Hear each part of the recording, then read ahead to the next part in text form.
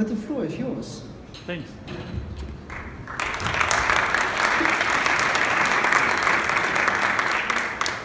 Thanks for coming after lunch. I'll try to take less time than I was planning because I think we don't have the full slot. I'll be talking about, I'll just have a few slides, so it's going to be mostly me talking about wasting time and organizing the work of a team so that that time is not really wasted.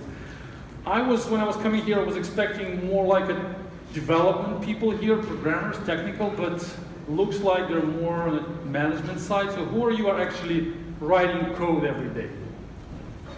Just about a quarter, about 25 minutes. Yeah, that's good. Okay.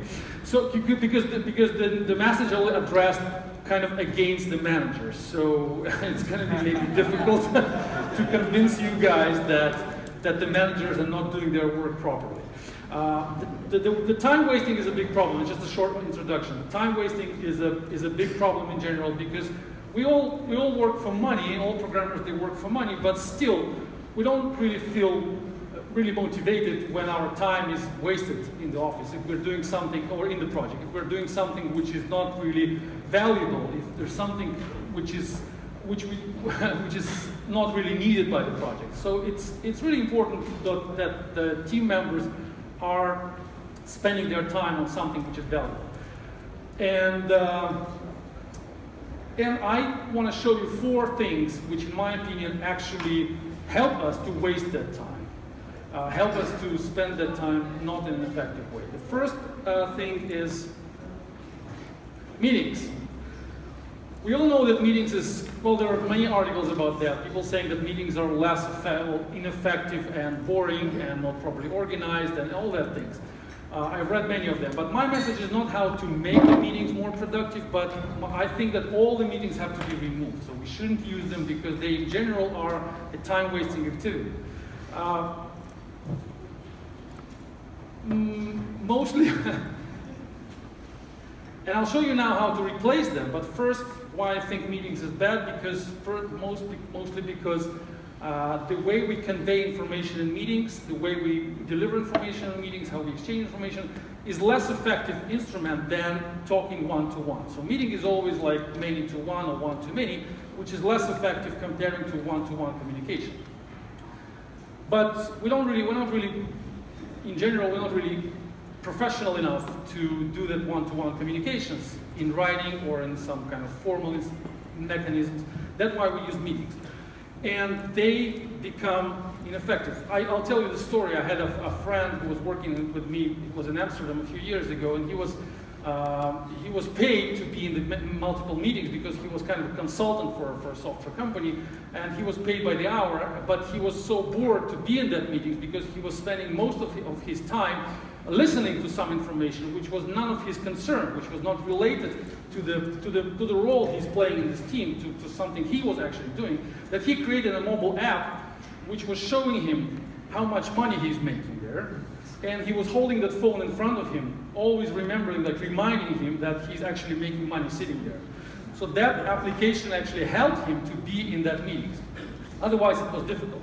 So why it happens? So why do we involve so many people in the meetings? Why do we organize it still? Why do we have that activity which is not helping us to make projects more effective? I think the first problem is that we don't have a clear definition of the roles and responsibilities in our projects. So we don't really know the management, we don't really know who is responsible for what, and who exactly has to do what. So we don't have a clear definition of the tasks we assign to people and of their roles. And that's why, in order to help that people communicate to each other, to resolve that situations in the chaos we create for them, because we don't define roles and responsibilities, we create meetings where people sit together and somehow in this chaos, they somehow solve problems. So this is the problem of the management, who doesn't know how to clearly define who is responsible for what. And that's why that person who was with the app sitting there and counting time, he was doing that because the management didn't really know exactly what that person was responsible for. He was responsible for many things. He was like a consultant, like an architect, like a person who is supposed to be knowing a lot of things in the project. That's why he he was there in that meeting doing doing literally nothing, but in the eyes of the management, he was involved in the discussion, he was involved in the communication. If the roles and responsibilities were defined properly, if that person would know exactly what he's doing there, what is the purpose of his existence in the team, he would just quit the meeting or organize it differently or deliver the information he wanted to deliver in a different way. Maybe he would write a document, maybe he would send a message, maybe he would email it, like the information he needed to deliver. Or if he needed some information back, he would ask for that information. But instead of that, it was not clear for him what's going on, what his responsibility is, and that's why he was just sitting there, just waiting till the end of the meeting for a few hours. Maybe some information will flow in the right direction, and maybe he would be able to catch it in the meeting. So first of all, I blame management for organizing that meetings instead of clearly defining roles and responsibilities. That's, I think, the first problem. Well, the first problem. The second one is that the management doesn't really define, I would say, rewards and penalties for team members. So we programmers don't really know what are the consequences of the mistake we can make and what really the consequences of the achievements we're gonna make in the project. We just don't know what's our personal reason to be in that project, clearly. All we know is that we're gonna get the salary by the end of the month and that's it. In that case, we definitely just need to be in the meeting because the management says so. If the manager would say that you're going to be rewarded when that piece of product or that particular module will go to production, then that guy with the phone would say, I don't want to be in the meeting because there is no reward for me on being here. Because I don't want to listen to you guys for 2 hours talking. My goal is to make that particular piece of code to get to production. And that's the moment of time when I get the reward. So there is no point for him to be in the meeting, and the management would not have any power to enforce him to be there. Because the management already said that you will be rewarded when the product, when that functionality, for example, goes out. Or that particular, deployment pipeline is configured. So in that case, he would be in charge and he would always be able to say, stop the meeting, I don't want to be here because there's no benefit for me there. And the same for penalties. If he would know that if something goes wrong, then he would be, he would suffer somehow, financially or career-wise, or some motivational instrument has to be attached to the failures. In that case, he would also be like, skip the meeting, quit it, and say, it's none of my business to be here because it's just the information flow which I don't need. So the second problem managers have is that they're not capable enough, they're not professional enough. I'm talking to managers now. I'm also a manager, so we as managers are not professional enough to define that roles and responsibilities and define that rewards and penalties. For us, it's way better to just organize a meeting and say, hey guys, you just solve it yourself, you just figure it out. Just make sure you just talk for a few hours and I'll be happy. So managers are in general like lazy and unprofessional, and they just rely on the ability of the team to self-organize. But self-organization doesn't mean chaos, like I just gave an example. So in usual, we think that the self-organization, like Agile says, means actually chaos, in which people don't have roles and responsibilities, and they have no rewards and penalties. So what's the solution? What's the alternative? The alternative is that the management has to, first of all, has to properly organize information flow in the team. Well, after this roles and responsibilities and rewards and penalties, the management has to somehow establish the way, the discipline, the protocol of how the information is transferred aside from meetings. All programmers, all developers have to know that when to get the information, how to get it, and how to put something back. It could be wiki pages, it could be the source code, it could be documentation, it could be ticketing systems, Jira, whatever. It has to be some instrument, some protocol, some format where information is able to flow from one person to another, from one person to many people in the team. Unfortunately, again, we're not professional enough to do that, and in most cases, we just don't have it. So the answer is documentation, which I think is what helps us to get rid of the meetings. But now to the second part, At the same time, documentation is evil as well. So documentation may waste our time as good as meetings. That will happen with the documentation if this documentation is designed, is defined as a goal instead of an instrument. I've been in one situation, one project, where we had it was a few years ago, we had a really good programmer. It was a software for embedded software, a piece of software for the hardware. So there was one programmer who created that software, and he knew everything about it. He was the author of that. And then the team started to grow, and they tried to put more programmers into the team. They tried to hire more people. And of course, that person was kind of trying to protect that knowledge. He was not really willing to share it easily.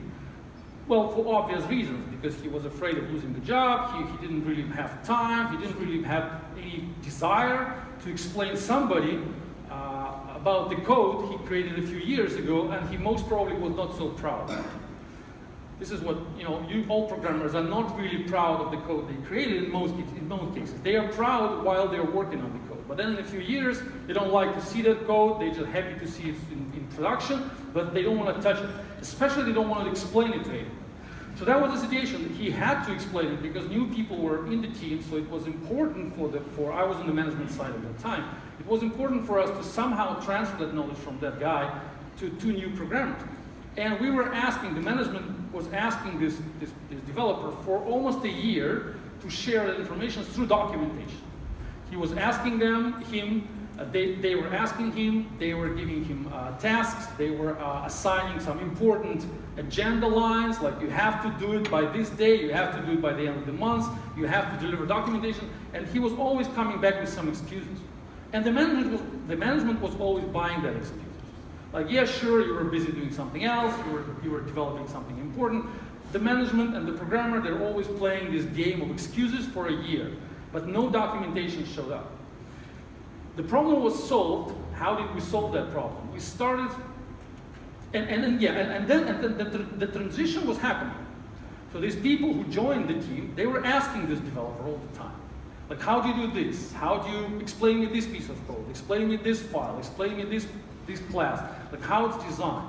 And they were always communicating, and somehow, slowly, the knowledge was kind of transferred, but not completely, not entirely, and we got no documentation.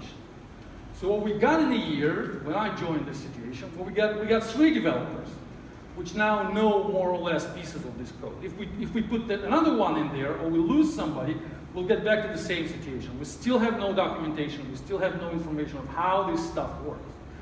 So the knowledge stays in their heads instead of the documentation. We have no documentation, and if we even force them to create the documentation, if we even, do something so that they will actually write it, it's going to be something which nobody will be interested to read, because it will be something created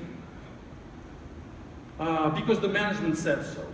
Not because it's a valid document which we can use in our work. It would be just a piece of documentation, some files, some collection of stories, which nobody will be able to understand, because it's a dead documentation created as a goal, not an instrument. So what we did, how we solved that, is that we started to, we put these developers remotely. They were sitting in the same office. So we allowed them to work from home. They started to work from home, all these 3 people. And we told them that they cannot have any meetings anymore. All they can do if they don't have enough information, they have to submit the request for the information. And then the response should come back in the form of a documentation. And we started to pay them for that. So now, instead of talking to each other, instead of sharing this knowledge in the office, they started to use some channel of information, some channel of data, which we were using ticketing systems. So they started to submit these tickets and get answers through tickets back or through the changes in the source code. And they were starting to get money for that, like extra money for, they were financially motivated. What we got in the end, as we started to create, the documentation started to grow organically, naturally. And it was the real documentation which was really useful for the development process.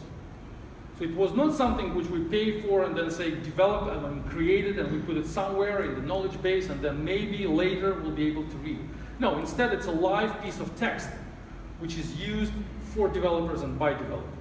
So eventually our knowledge base started to grow and eventually it became quite big, so we could say that we now, the system, that the project knows something about itself. So I'm telling you this story in order to show you that that the documentation created on purpose. I mean, created because the management wants so. It's something different from the documentation created on demand. We should not write, we shouldn't document our code. We should make sure that every time something is unclear in the code, all the developers have to use the information collection channels instead of meetings and instead of informal communication. That's my point. If it's not happening, then documents will be just a waste of time. Requirements documents, technical documentation, user manuals, everything. Even for the users, if your customers, they need information from you about the product, how to use it, then the best way is not to write something for them and put it into some documentation which they need to search through, but to make sure that every time they ask for this information, this request goes through some channel which improves the product for them. So you don't write it and push it to them, but instead let them fetch this information and motivate them enough so that the process of this fetching will stay together with the product. Technically, we use things like GitHub tickets, pull requests.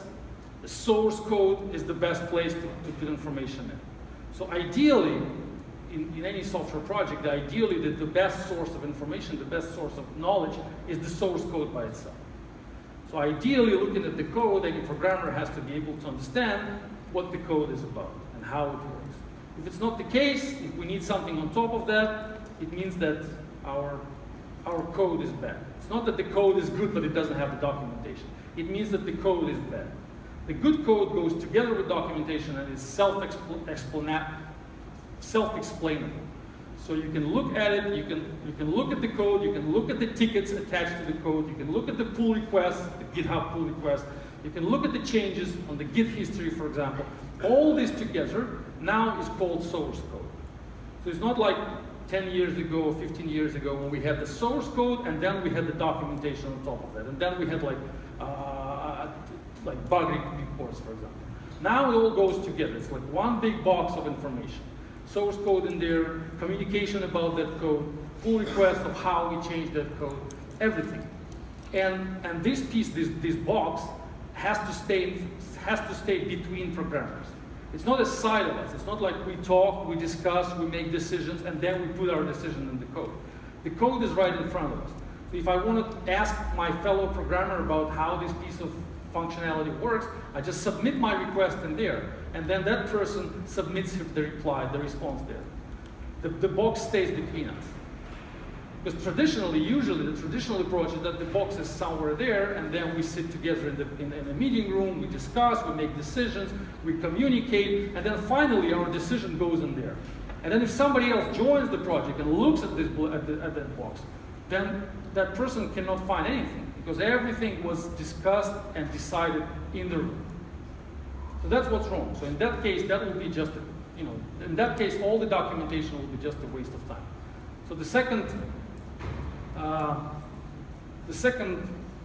method of wasting time is to ask your team to write documentation. Problem number 3 is trainings. That's also a great technique to waste time, is to train your team, to push knowledge into their heads. To send them to trainings, to buy them books, to send them to certification programs, to send them to conferences.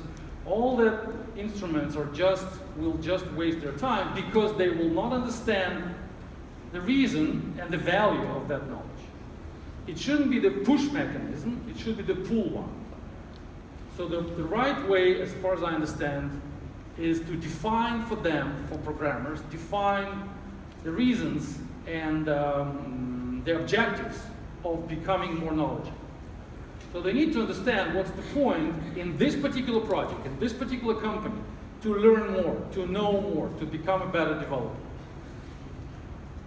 I'll give you another example. So we had a team where there were a number of programmers, and well, we wanted the team to grow. We just saw that not all of them are seniors. Some of them were like junior developers, and they were not growing. So the first idea was, like I said, buy them books and give them some training, bring some coaches, bring some trainers there. But instead, we just told them that now, from now on, if those who will get that particular certifications, we're talking about Oracle certifications for Java, if you get that certificates, then your salary, well, in that case it was salary, so your salary will grow like 10% or something. Not all of them accepted that. Not all of them said, wow, we're so excited we're going to get this certificate. But a few people, they're actually the best of them, even though they were not senior at that time, even though they were junior developers, they liked that idea and they actually got the certificates and they got the increase in the salary. Some people we lost who didn't want that. That people became senior developers. So that in general is the right approach, I think. Instead of pushing them knowledge, instead of training them and wasting their time, I would recommend to define that rewards and penalties and let them get that knowledge by themselves. And let them improve themselves the way they want. So that's number 3, which we don't do in our team. So we don't train anybody. We don't tell them how to work. We don't define, I mean, we don't push them anywhere. We just define standards of work. We just say you have to work at that level. You have to, that's the quality of results we expect from you. And this is what we're going to get if you improve your professional level. If you get, well, we value certificates, we value open source contribution, we value conference presentations, we value some articles, some professional achievements. So we value something which we can objectively measure, and we also value their contribution to the project. So we look at the contribution they make, we look at the contribution they make on the market, and then we put this all together and we change their rate, we change their financial motivation. And that's it. So we never tell anybody how to achieve that. We don't train them, we don't patronize them. We just define them the goal. And then the best people achieve that goal, not the best people, we just lose them sometimes. Okay, I'm finishing. The number 4 is managers. So those are people who waste our time the best way they can in general. I think that management, the way we have it now, traditional management, which came to us since ancient times, like 100 years, it was always some person who was managing some other people. So it's always, the management was based for 100 years, was based on the idea of one person is more powerful than other people. And then using this, personal power, that manager was telling what to do and organizing the work of other people. But over the last, 20, 30 years, the situation changed. We have computers now. We have instruments to automate management. And now I think the role of a manager, of a person who is actually managing people, becoming less and less important. So we, I think, need to replace people in as many places as we can and start using tools and instruments instead. I'll give you an example. In our project, before the example, I'll say that the only thing which I think now managers have to do, instead of going around the office and asking how things are going, how you're doing, motivating people, talking to people, all these activities need to be removed. The only thing which managers have to do now is to think about how to define these protocols of work, this discipline of work, and define ground rules in the team. So the role of a manager now in the modern environment, where we have so many tools and instruments, when computers are so powerful, the only thing which the manager has to be responsible for is to think and define, like I said before, roles and responsibilities, rewards and penalties. So the manager has to be like a law-defining person in the team. the person who thinks what would be the better protocol, the better discipline for work in that group of people. Like, how would we reward a good performance? How would we penalize a lack of performance? So how to do it right? What should be the right instruments to do it? How we can define these ground rules of work? And then we put that rules in practice, and then the team becomes self-organized. So self-organized teams by Agile, I think, doesn't mean that the team does everything without a manager. It means that the team is working together with computers. It's working together with instruments and the software, which help the team to organize itself. And the managers have to go, I think, in general.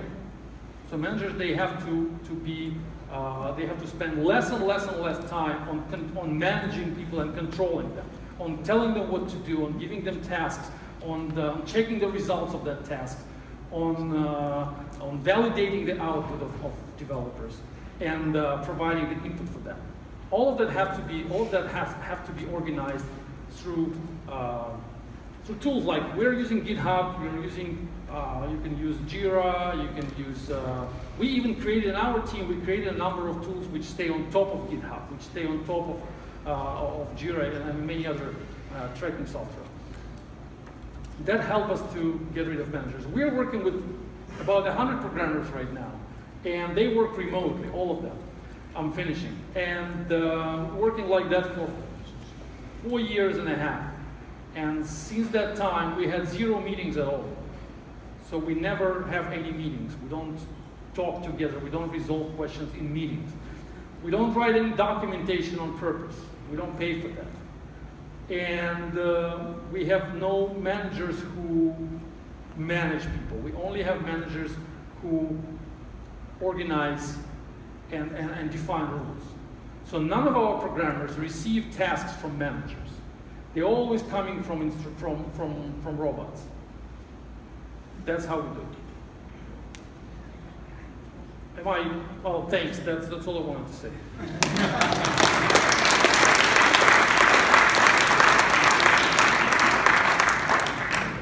Yeah. You just say I'll review it.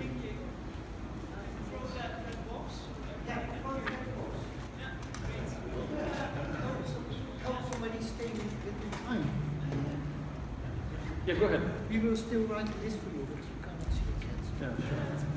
Go ahead. Okay, thanks. I'm a bit surprised by your message. I actually agree with the 4 topics. I completely disagree with the message.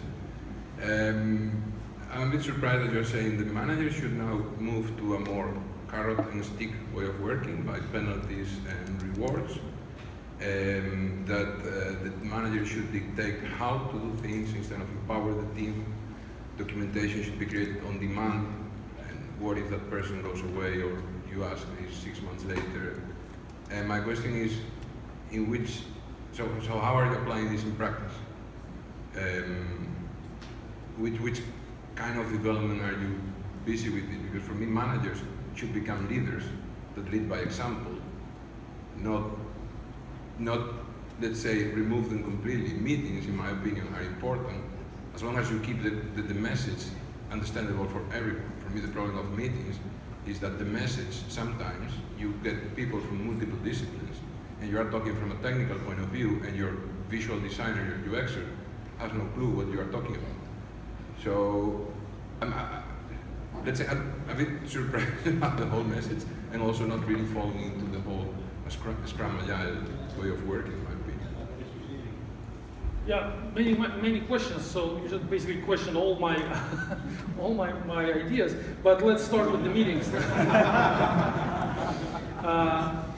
Well, about that, you said that the manager has to be the leader by example, right?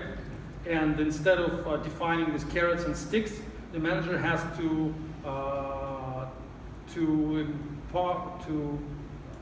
what was the right word? To lead by example. To lead by example, yeah. Well, that's a really popular definition of management now, which I think is wrong on so many levels, because in that case, the entire team will be just in chaos, and we will just hope for success instead of achieving success.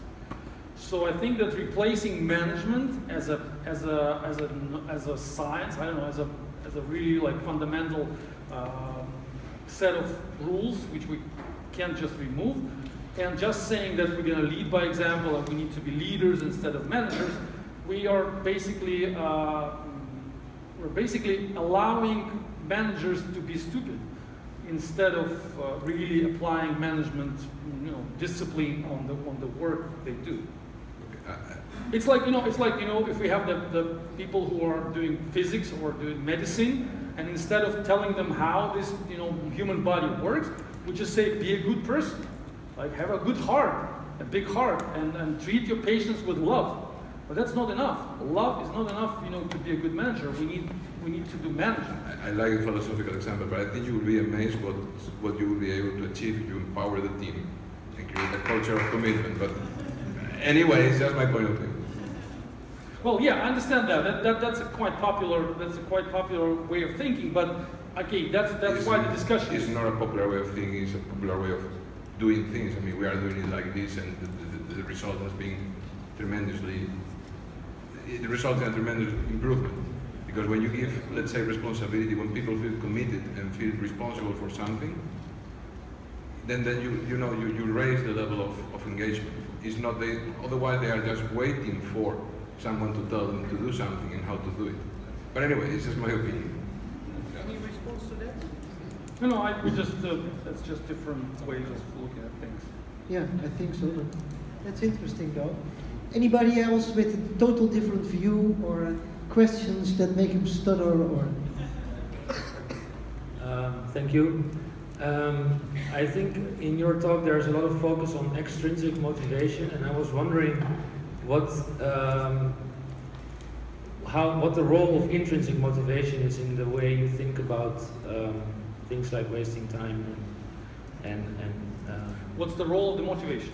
Now, intrinsic motivation, like wanting to do things because you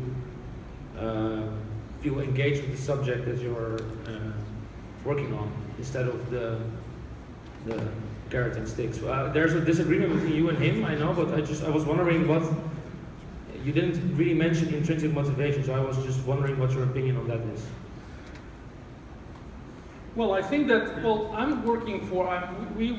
I was doing a traditional management for years before, and then we switched to that model about 5 years ago or so. And I've seen programmers before, and I've seen programmers now, and I see programmers now. And I think that this intrinsic motivation is a really good word for unprofessional developers in general, who people are kind of in general lazy, who really want to work in a chaotic environment, who really don't want to be visible, and they don't want other people to see, they don't want the management to see their strong and weak sides. They just want to be in the team, get the money, and just go home. But if people are really interested in delivering results and being rewarded for that, and they want to be they want management to appreciate that, then they first of all want strict rules, like principles on which they are actually appreciated or not. So when we're saying that we just want you guys to be engaged, we just want to be involved, we just want you to be passionate about what you're doing, in most cases it sounds like the management doesn't know what the management is doing. It sounds like the management is trying to fool these people, is trying to, instead of giving them these roles and responsibilities, punishment and rewards, and clear protocols of communicating and working together, the management is just saying, I'm too lazy to do all of that. Just figure it out, guys. Just do what you can do. Just, you just have to love me and I will love you, and then the project will survive somehow.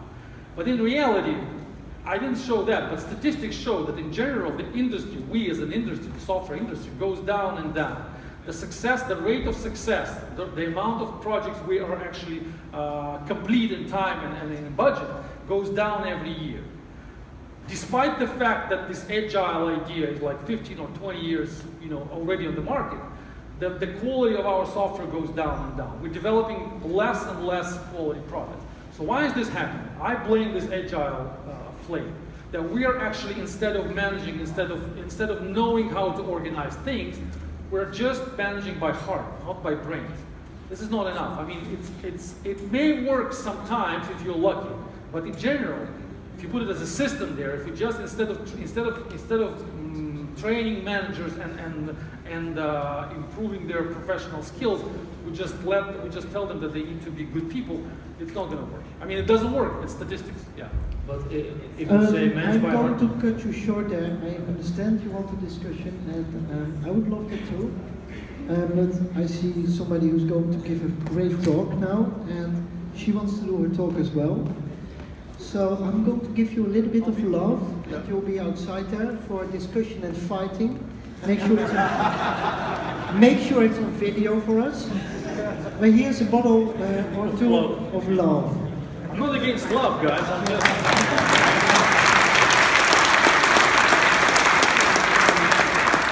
See you in a couple of minutes.